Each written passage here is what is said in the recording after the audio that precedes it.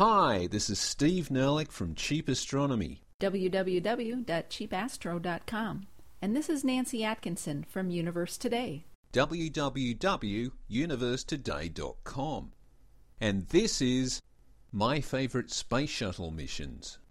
Since the Space Shuttle program is winding down, Steve and I thought we'd share just a few memorable missions. Memorable in our eyes, anyway.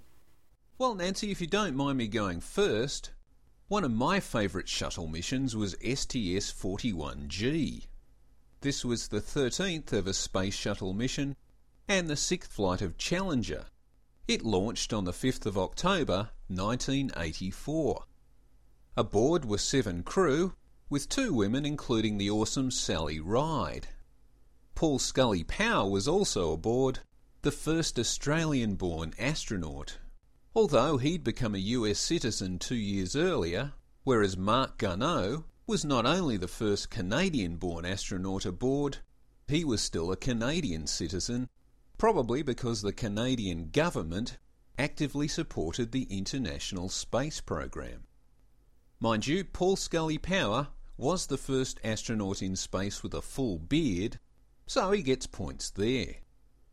STS-41G was the mission where the second ever Space Shuttle IMAX movie was shot, which is the one most people tend to remember, The Dream is Alive. The movie captures some of the optimism and sheer exuberance of spaceflight before things went a bit grim and serious after the 25th ever Space Shuttle mission, which was the Challenger disaster. Wake-up songs on STS-41G included Flashdance and the theme from Rocky. Well, it was the 80s. One of my favorite space shuttle missions was STS-61, the first Hubble repair mission, which launched in December of 1993. This was the mission that many people say saved NASA and saved the space program too, and it really showed how humans and robotic spacecraft can work together to do great things. After years of development, Hubble launched on another space shuttle mission back in April of 1990, but it didn't take long for astronomers to find out that Hubble had a problem, a spherical aberration problem, where its main mirror was ground incorrectly. This meant the telescope could not focus correctly, and instead of being able to image an object to a single sharp point, it instead saw a fuzzy halo around everything. So astronomers decided Hubble needed eyeglasses. And luckily, Hubble is the only telescope ever designed to be serviced in space by astronauts. And so the astronomers and engineers designed these eyeglasses, called COSTAR, or the Corrective Optics Space Telescope Axial Replacement, which the STS-61 crew installed. The crew included a group of incredible astronauts, many of whom I would consider iconic. Jeffrey Hoffman, Story Musgrave, Dick Covey, Ken Bowersox, Catherine Thornton, Swiss astronaut Claude Nicollier, and Tom Akers. The mission lasted 11 days, and crew members conducted 5 EVAs, which was a record at the time. The crew also replaced gyroscopes and solar arrays, installed a new wide-field planetary camera, and fixed some other instruments and electronics. It was a grueling, intense mission, and of course, no one really knew if the fixes were successful until a few weeks later when the first images following the repair mission were beamed down to Earth. From then on, as you know, spectacular images and amazing discoveries ensued.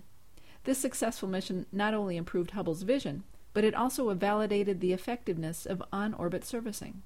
Plus, it was just plain exciting and nail-biting. Can't ask for much more than that in a space mission. Okay, thanks Nancy. My next favourite shuttle mission was STS-47, the 50th ever space shuttle mission, and the second flight of Endeavour, which launched on the 12th of September 1992.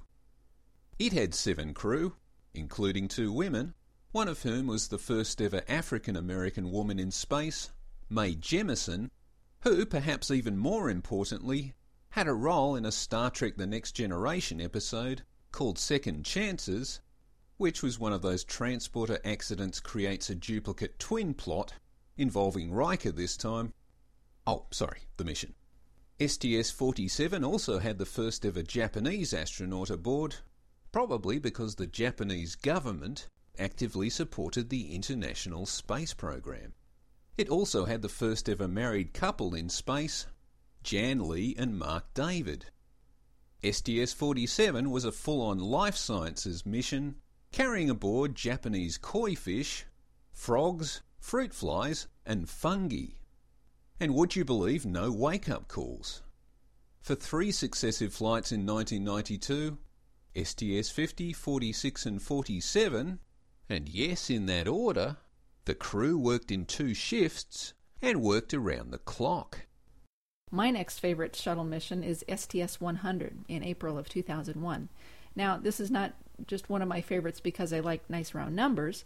I like this mission because it had one of the most international of crews heading up to the International Space Station. There was Chris Hadfield from Canada, one of my all-time favorite astronauts anyway, Umberto Guidoni from Italy, Yuri Lonchakov from Russia, as well as Scott Perzynski, Kent Rominger, John Phillips, and Jeff Ashby from the U.S. And on that international-like note, since Steve has mentioned wake-up songs, one of the wake-up songs on this mission was, fittingly, What a Wonderful World by Louis Armstrong. This was one of your basic construction missions to the ISS. The crew flying on Space Shuttle Endeavour installed the big, brand-spanking new Canadarm2, the robotic arm on the station, which would be needed to really begin adding more and more modules, truss sections, and solar arrays to the station. STS-100 also brought up the Raffaello multi-purpose logistics module to bring loads of cargo up to the station, which was in its infancy at that time. Expedition 2 had just come on board the month before.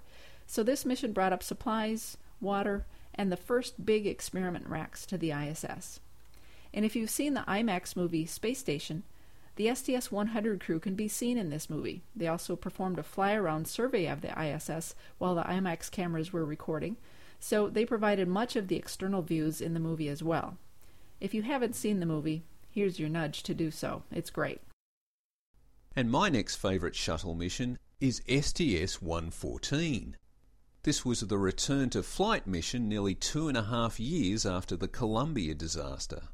Surprisingly, STS-114 was actually the 114th ever shuttle mission, which launched on the 26th of July 2005.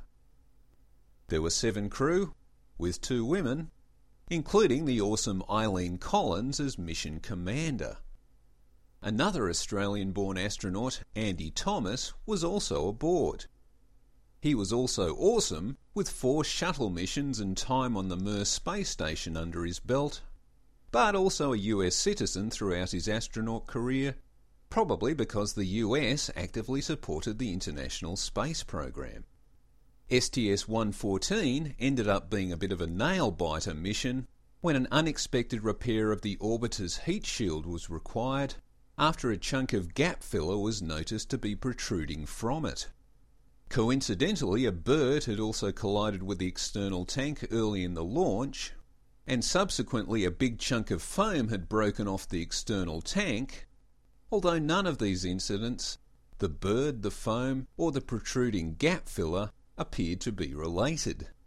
The orbiter's heat shield was repaired successfully, and the orbiter landed without incident at the end of the mission.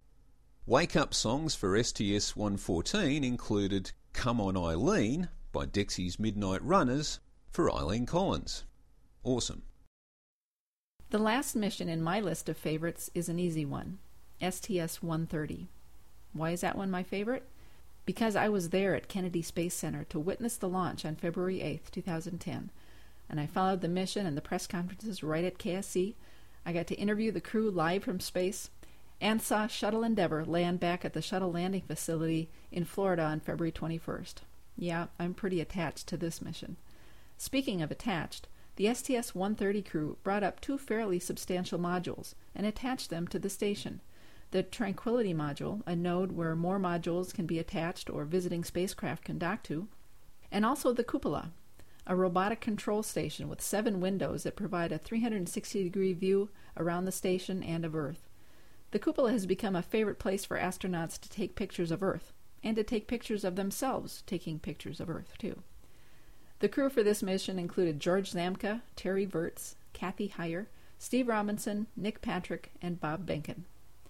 STS-130 launched at night, and it was truly one of the most spectacular sights I've ever witnessed. It just lit up the night sky, and it thundered off the pad, and the sound waves just engulfed me. It's something that left me speechless, which doesn't happen very often. Being there at Kennedy Space Center for the entire mission was just an amazing experience, one that I will always hold close to my heart. Thanks for listening. This is Steve Nerlich from Cheap Astronomy, www.cheapastro.com. Cheap Astronomy offers an educational website where planet Earth is blue, and sometimes we know what to do. No ads, no profit, just good science. And Nancy Atkinson. Bye.